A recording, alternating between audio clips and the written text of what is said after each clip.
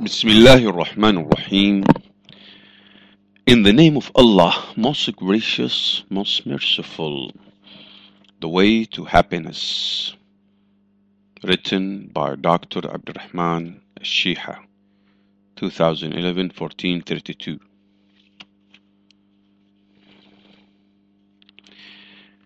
Translated by Abdurrahman Murad. Edited by Abu Sulaiman Nadir Mahbub Keval. Bismillahir Rahmanir Rahim. Introduction. All praise is due to Allah alone, and may Allah exalt the mention of our Prophet and render him,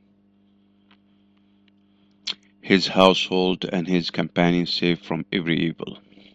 All praise is due to Allah alone, and may Allah exalt the mention of our Prophet and render him, his household and his companions safe from every evil. You may find the key to your happiness by spending a few minutes reading through this booklet, so don't jump the gun by holding preconceived notions till you completely read through it. You can't judge a book by its cover, nor would you have read a book by simply skimming through it. Dear reader, I think you will agree with me that we live in a beautiful world that is worthy of contemplation, the creatures that dwell within it, the intricate correlation of planets, heavenly bodies, and galaxies that can be witnessed are proof enough. If there were no creator, everything would fall into chaos. God the Exalted says, "It is not possible for the sun to reach the moon, nor does the night overtake the day, but each in an orbit in swimming." Chapter 36, verse 40. These heavenly bodies will continue in their orbits until the Creator ordains that you are to stop, at which point chaos would spread, marking the end of this life as we know it. These heavenly bodies will continue in their orbits until the Creator ordains that they are to stop, at which point chaos would spread, marking the end of this as we know it. God the Exalted says, "When the sky breaks apart, and when the stars fall, scattering, and when the seas are erupted, and when the contents of graves are scattered." Exposed, i.e. exposed. Chapter 82, verses 1 to 4. When the sky breaks apart, and when the stars fall, scattering, and when the seas are erupted, and when the contents of graves are scattered, i.e. exposed. 82 verses 1 to 4. Before we continue, a question must be asked. What is the purpose behind the creation of all of this? Was it created futilely? How about the amazing human being about which God the Exalted says, "O mankind, what has deceived you concerning your Lord, the generous, who created you, proportioned you, and balanced you? In whatever form he willed has he assembled you." It comes with a little thought. Throughout the course of our lives, we do things, mostly with purpose and intention so that we benefit. Similarly, nothing God does is without a divine wisdom and purpose. He the Exalted says, "Then did you think that we created you uselessly and that to us you would not be returned?" So exalted is Allah, the Sovereign, the Truth. There is no deity except Him, Lord of the Noble Throne. Chapter 24, verses 115 and 116. The world around us and the heavens above us are ample enough to compel us to ask the logical question, who created and perfected all of this? The untainted human nature and same intellect will lead one to recognize his Lord as the Supreme Creator. God the Exalted says, "Who remember Allah while standing or sitting or lying on their sides, and give thought to the creation of the heavens and the earth, saying, Our Lord, you did not create this aimlessly, Exalted are you above such a thing. Then protect us from the punishment of the fire. Chapter 3, verse 191. A footnote. The actual word used in the Quran is Rabb. There is no proper equivalent for Rabb in the English language. It means the creator, the fashioner, the provider, the one upon whom all creatures depend for their means of subsistence, and the one who gives life and causes death. The one who created this universe from nothing will bring it to an end, and so that the eternal life may begin. Allah the Exalted says, "The day when we will fold the heaven like the folding of a written sheet for the records. As we began the first creation, we will repeat it. That is a promise binding upon. That is a promise binding upon us. Indeed, we will do it." Chapter 21, verse 104. You, a human being, will be subject to what the universe around us is subject to. You will depart this life, but there is a vast difference. You shall be resurrected and held accountable for your deeds, after which you will receive everlasting bliss or end up in an abyss of endless torment. Indeed, the one who created you from scratch can easily recreate you. Allah the Exalted says, "And it is He who begins creation, then He repeats it, and that is even easier for Him. To Him belongs the highest description, i.e. attribute, in the heavens and earth, and He is exalted in might, the wise." Chapter 30, verse 27. Some may think this an improbability. Some may think this is an improbability, but look around you. Look at desert wastelands that do not receive a single drop of water. Not a sign of life can be seen. But behold, when rain falls and the earth is quenched,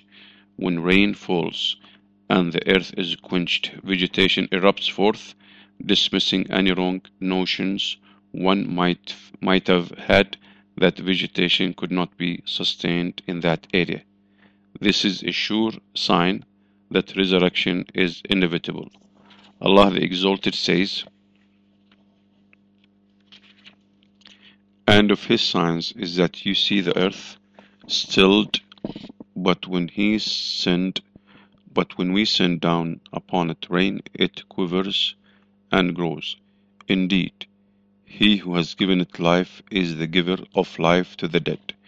Indeed, He is over all things competent." 41:39. Chapter 1. True Happiness. Do you know what happiness is? It has been defined as an agreeable feeling or condition of the soul arising from good fortune of any kind that is built on firm belief. Do you know what's happening is? It has been defined as an agreeable feeling or condition of the soul arising from good fortune of any kind that is built on firm belief. Every person must have a goal they wish to attain. The more he is able to accomplish this goal, the greater his sense of happiness will be. Psychologists define happiness as a continuous feeling of enjoyment, satisfaction, generosity, and delight arising from contentment of one's self, life, and belief that they will have a blissful destiny. Psychologists define happiness as a continuous feeling of enjoyment, satisfaction, generosity, and delight arising from contentment of one's self, life, and belief that they will have a blissful destiny. Types of happiness. From this definition, we can categorize happiness into three categories. First category, false happiness, which lasts only for a short period of time. This form of happiness is the result of sudden good fortune. Many believe that happiness can be attained through drug or substance abuse, and on account of this, consume drugs and liquor to avoid the problems of everyday life. They believe happiness is achieved initially by forgetting about the problems of life. Drug abuse gives one an illusion of happiness, which quickly dissipates when the drug is discontinued, plunging that individual into a state of complete misery. This would then drive him to acquire more drugs and ultimately become captive to drugs and a helpless member of society. Furthermore, this individual would contract a number of psychological and physical diseases. Second category, happiness experienced when achieving goals. It is similar to the previous form of happiness in that it is short-lived, although it is less harmful than the previous form of happiness. When great efforts are exerted in attaining a goal and it is finally achieved, one would wonder what's next. The pain one would experience after the climax and initial bout of happiness is somewhat similar to the pain experienced in the first category. In summary, this happiness is a short-lived experience, which at best makes one happy for a short period of time. Third category, true happiness. This form of happiness will remain with an individual under all circumstances, through delight and anguish, poverty and prosperity, sickness and health, and whether or not one would attain of this world what they wish for or not. This happiness is the result of one's firm belief. Do you want true happiness? This question may seem odd, since the answer is obvious. I believe any sane individual would reply in the affirmative. So how can one achieve happiness? Every individual has their unique means through which they attain happiness. Some believe that happiness is attained by making money, while others see it in holding positions of power. It is sometimes seen through having many friends or having the power to influence others. If we were to ask anyone who has strived to achieve a goal if they have actually attained true happiness, the answer would most often be in the negative. The reason is simple. True happiness is a continuous feeling of bliss and comfort. One will not be able to experience this even if they had an earth load of gold, as it has been said in Arabic. As it has been said in an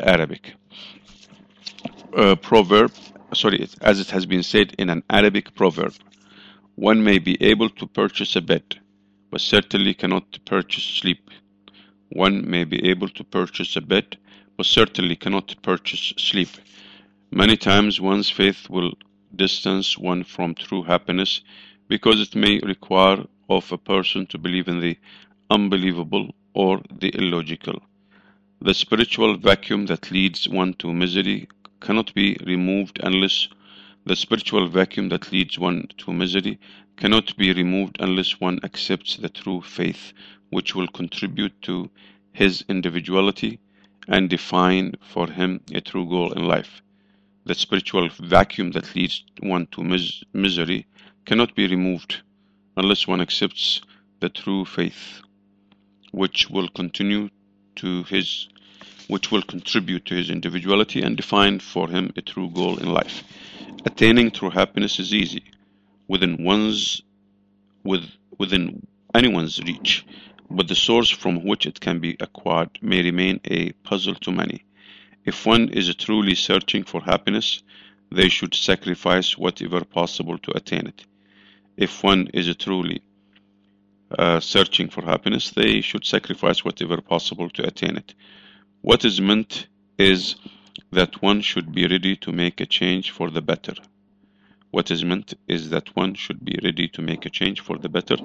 True happiness can only be acquired by accepting Islam. Some may be skeptical as to what has just been mentioned, but it is the truth. Once a person accepts Islam wholeheartedly and begins to apply it as it should and upholds its commandments per its two sources, the Quran and Sunnah, they will experience true happiness. Why is the question that will be asked by the vast majority. Before answering, an examination of definition of happiness is required. Psychologists state that happiness is a continuous feeling of enjoyment, satisfaction, generosity, and delight arising from contentment of one's self, life, and ultimate destiny. As individual will achieve all of this through Islam.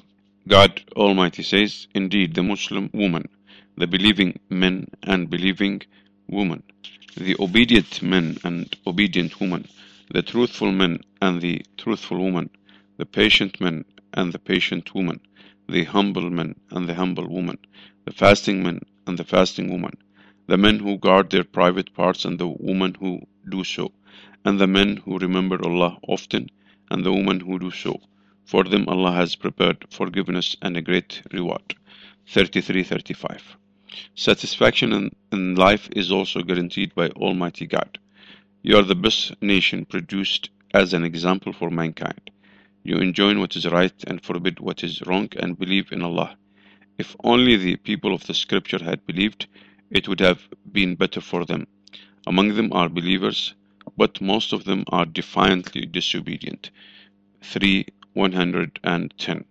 Satisfaction is also promised to us by Almighty God in the next life. He says, indeed, those who have believed and done righteous deeds, they will have the gardens of paradise as a lodging, wherein they abide eternally. They will not desire from it any transfer. Chapter 22, verses 107 and 108. In essence, true happiness is the result of a number of factors and cannot be achieved except when one accepts faith that balances between the material and spiritual aspects of life. Worldly, man-made systems, New Age faiths, and cults that are marketed to the masses, and the most part are adopted as a reaction to Islam. All these systems have been rendered inappropriate and have no logical solutions to resolve the problems we face today. The accuracy of this statement is clear. One has to look only as far as the collapse of Soviet Union and the reigning capitalist systems that are on the brink of collapse. The reason that these systems have not succeeded is simple. They are built upon false doctrines and are based on opinions that are short-sighted. The popular Arabic parable, I remembered an issue and forgot many others. I remembered an issue and forgot many others, surely is applicable to these man-made systems. In the most part, a man-made system is used so that one can attain personal benefits and unfairly favor a people over others. A man-made system is used so that one can attain personal benefits and unfairly favor a people over others. From a glance, it promotes one of two extremes, individual over the community or community over the individual. What's worse than this is that many man-made spirit systems will favor the material aspect of life over the spiritual one. Islam, on the other hand, presents mankind with a perfect equilibrium.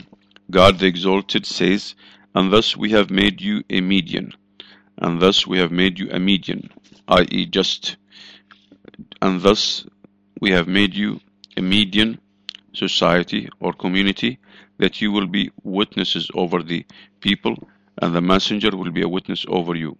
2:143.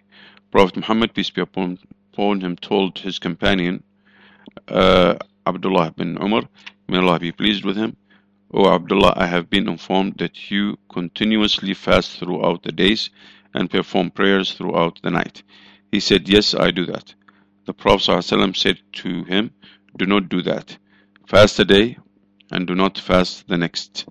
Perform prayers for a period of time during the night and then get some sleep, for indeed your body has a right over you, your eyes have a right over you, and your wife has a right over you. Bukhari. Materialists tend to disregard the soul and view life as nothing but a means through which they can satisfy their desires. They absolutely disregard the spiritual side of life. This is the common trend in the West, for many have abandoned religion. The question should be asked, will this bring about happiness? Any logical, sane individual will find the answer to this to be in the negative. If abandoning religion was the key to happiness, affluent individuals such as Christina Onassis wouldn't have committed suicide. She was a famous child of a billionaire who passed away and bequeathed her with great fortunes. She was asked by a person from the media while, while she was in France, "Are you the richest woman in the world?" She said, "Yes, I am, but I am also the unhappiest." Amazing. She had all the money in the world and still wasn't happy. The reason for this unhappiness was that she overlooked the spiritual aspect of life. This directly resulted in the illness of her soul, which is a common spiritual disease. The cure is quite simple and free of charge: to believe in God Almighty and to accept the faith that He has approved for mankind. This spiritual disease, if left unattended, will have disastrous consequences, as can be seen in the story of Christina. In Scandinavia, a first world nation which is considered by some to be amongst the wealthiest of countries in the world, both on the individual basis and government level, one would think people would be living blissful lives. Strangely enough, it has the highest suicide rate in the world. Muslim countries, which are considered of the third world bloc, have such a slight percentage of suicides, and at times individual cases per year are very few. If Phil Weiss said, if Phil Weiss, a British naval officer who participated in both world wars and embraced Islam in 1924 after he had read the Holy Quran and some books in Islam. If Phil Weiss said, "The West is suffering from a vast spiritual void, which no principle or faith could fill to bring about happiness. Despite the affluence there, and the so-called economic prosperity, besides the satisfaction of physical needs of people, the Western man still has a sense of worthlessness in his life. He wonders why he is living, where he is going, and why.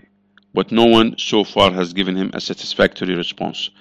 Unfortunately, he has no idea that his remedy is in the right religion, about which he knows nothing more than doubts. However, the beginning of a light has started to break through. After a few groups of Westerners embraced Islam, and Western man began to see men and women put into practice and live up to its teachings with his own eyes. Every day some people there embrace the true religion. It is just the beginning. The soul should be sufficed as should the body. If this is not completed, one will carry great worries, feelings of discontentment and unhappiness. The soul is sufficed with the true belief in the oneness of God and the belief that He will resurrect us and hold us accountable for what we do. One must also excel in doing the good and avoid the evil. God Almighty says, "Those who have believed and whose hearts are content by the remembrance of Allah." Unquestionably, by the remembrance of Allah, hearts are contented. 13:28. Contentment, happiness, and feelings of bliss are some of the great feelings of a Muslim experiences. The scholar Ibn Taymiyyah, may God have mercy on him, after being tortured, banished, and imprisoned, said, "What can my enemies do to me? What can my enemies do to me? My paradise and orchard are in my heart, and they never part with me. If my captors imprison me, it is most certainly a religious retreat. If they will kill me, it is a martyrdom, and if they banish me from my land, it is like tourism." These words are simply amazing. He was imprisoned and mistreated, and still this is what he said: "A person true in his faith will be happy at all times. Islam will give a person a complete spiritual happiness and contentment regardless of their financial or social condition in life. A true Muslim is happy in all circumstances, whether sick or healthy, rich or poor, or in a state of security or chaos." God the Exalted says, "When disaster strikes them, they say, 'Indeed we belong to Allah, and indeed to Him we will return.' Those are the ones upon whom are blessings from their Lord and mercy, and it is those who are the rightly guided." The Messenger of God said, Sallallahu Alaihi Wasallam, "Amazing indeed is the affair of the believer.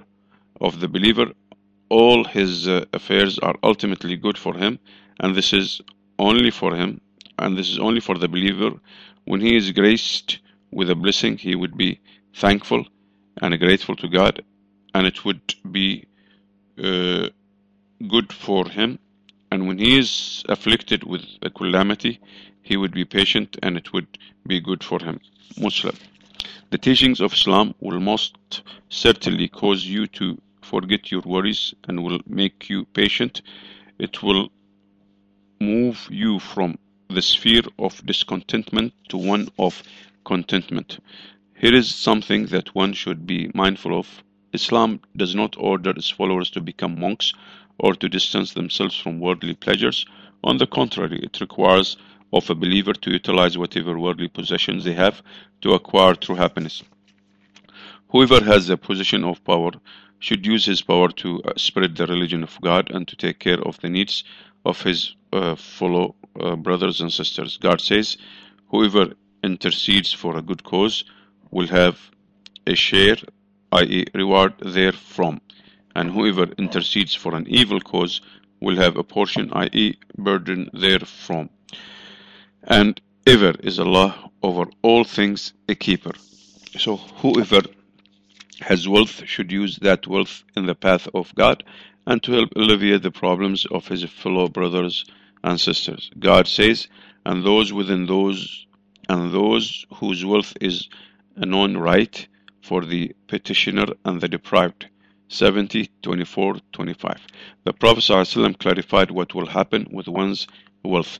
He said, the son of Adam will say, my wealth, my wealth.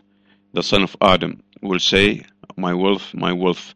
It will be said, O son of Adam, your wealth is none other than that which you consumed and it turned to waste. O son of Adam, your wealth is none other than that which you consumed and it turned to waste. Or that which you wore and wore it out, or that which you gave in charity and kept it for yourself. Muslim. Footnote: the word translated as religion is deen, which in Arabic commonly refers to a way of life, which is both private and public. It is an inclusive term meaning acts of worship, political practice, and a detailed code of conduct, including hygiene or etiquette matters. The Messenger of Allah ﷺ is the example for all Muslims, and every Muslim tries hard to emulate him. Abu Dharr, one of the companions of the Prophet, said, I was walking with the Prophet ﷺ in Medina till we reached the mount of Uhud. The Prophet ﷺ said, O Abu Dharr. I replied, Yes, Messenger of Allah. Yes, O Messenger of Allah. He said, if I had a mountain load of gold the size of Mount Uhud, I would distribute it all within 3 days, and would only take of it to pay off a debt. The Prophet ﷺ then said, those who are the richest in this world will be the poorest on the day of resurrection, except if they give out in the path of Allah, and indeed very few are they. Bukhari. Chapter 2. Benefits of the Islamic way of life. The Islamic way of life is indeed one that will achieve for its followers true happiness on the condition that one follows its commandments and refrains from its prohibitions. One is not deprived of the commandments of Islam. On the contrary, it is a divine system of law given to us by the Creator of man. He knows best what will benefit us in this world. Let us view some of these commandments and see whether or not they are beneficial. 1. Usury. God Almighty says, O you who believe, O you who have believed, fear Allah and give up what remains due to you of interest if you should be believers. 278. And any aware individual will know that interest is a form of injustice through which the wealthy consume the wealth of the less fortunate. In short, it is a disgusting form of greed that exploits the weaknesses of people. From an economical perspective, it will limit the wealth in the hands of a few. Many non-Muslims have spoken out against this system and have confirmed its flaws. 2. Unlawful sex. Whoever lives in Western society will know full well the grave dangers that pertain to sexual freedom. The dangers include diseases that have become widespread. God the Exalted says, and do not approach unlawful sexual intercourse. Indeed, it is ever an immorality and is evil as a way. Chapter 17, verse 32. The Prophet ﷺ said, if unlawful sex becomes widespread among people, diseases will spread amongst them that were not known in the previous generations. Ibn Majah. 3. Drinking liquor. The dangers of liquor have been affirmed by modern medicine. God Almighty says, O you who have believed, indeed intoxicants, gambling, sacrificing on stone altars to other than Allah, and divining arrows are but defilement from the work of Satan, so avoid it that you may be successful. Satan only wants to cause between you animosity and hatred through intoxicants and gambling, and to avert you from the remembrance of Allah and from prayer. So will you not desist? Chapter 4, verses 90 and 91. There are a number of medical reasons for the prohibition of the consumption of alcohol. Millions of people die every year as a result of it. A few of the alcohol-related illnesses are cirrhosis of liver, various forms of cancer, esophagitis, gastritis, pancreatitis, and hepatitis. Hepatitis, pancreatitis, gastritis, pancreatitis, and hepatitis. Cardiomyopathy, hypertension, angina, and heart attacks. Strokes, apoplexy, fits, and different types of paralysis, peripheral neuropathy, cortical atrophy, cerebral atrophy, numerous endocrine disorders, anemia, jaundice, and palate abnormalities, recurrent chest infections, pneumonia, emphysema, and pulmonary tuberculosis. During pregnancy, alcohol consumption has a severe detrimental effect on the fetus. 4. Consuming the flesh of swine. It has been affirmed by modern medicine that eating the flesh of swine is detrimental to one's health. Many diseases are spread, especially if the pork has not been cooked properly. God the Exalted says, prohibited to you are dead animals, blood, the flesh of swine, and that which has been dedicated to other than Allah, and those animals killed by strangling, or by a violent blow, or by a headlong fall, or by the goring of horns, and those from which a wild animal has eaten, except what you are able to slaughter before its death, and those which are sacrificed on stone altars. And prohibited is that you seek decision through divining arrows. That is grave disobedience. This day those who disbelieve have despaired of defeating your religion, so fear them not, but fear me. This day I have perfected for you your religion and completed my favor upon you, and have approved for you Islam as a religion. But whoever is forced by severe hunger with no inclination to sin, then indeed Allah is forgiving and merciful. Footnote: Don Becerra, an American who while vacationing in Mexico had a pork taco which caused a parasitic worm to become lodged in her brain. Doctors at Arizona's Mayo Clinic in Scottsdale believe the taco contained Taenia solium, a parasite that is often transmitted by eating undercooked pork. Professor Hans Heinrich Rickewig, MD, said the consumption of pork gradually chokes the connective tissue with mucus. In addition, it is so enriched with fats that someone whose diet consists of much pork outwardly soon resembles the animal he has eaten. We all know the saying, we are what we eat. 5. Castigatory laws. God Almighty says, and there is for you in legal retribution saving of life, O you people of understanding, that you may become righteous. Chapter 2, verse 179. God Almighty has most certainly told the truth. When castigatory punishments are implemented, it would save people's lives and protect society at large, and protect people's wealth and honor. In order for any system to be successful, there must be an influential power to support it. People would freely go through red lights if no system were in place to punish those who do so. People would steal if no deterrent was present. In short, there must be an influential power supporting the system. If no such power is present, chaos will become widespread. Applying castigatory law is nothing new. It is common amongst previous divine systems of law. God, the All-Wise, says, and we ordain for them therein a life for a life, and eye for an eye, a nose for a nose, an ear for an ear, a tooth for a tooth, and for wounds is legal retribution. But whoever gives up his right as charity, it is an expiation for him. And whoever does not judge by what Allah has revealed, then it is those who are the wrongdoers, i.e., the unjust. 445. The question arises of which form of castigatory punishment is more effective in alleviating crime in society. Are the divine castigatory laws handed down by the Creator of man above those found within man-made systems of law? Man-made laws give more priority to the oppressor than to the oppressed. They can be easily interpreted and one can be saved from the punishment to come. No system of law in this age has proven to be as effective as Islam.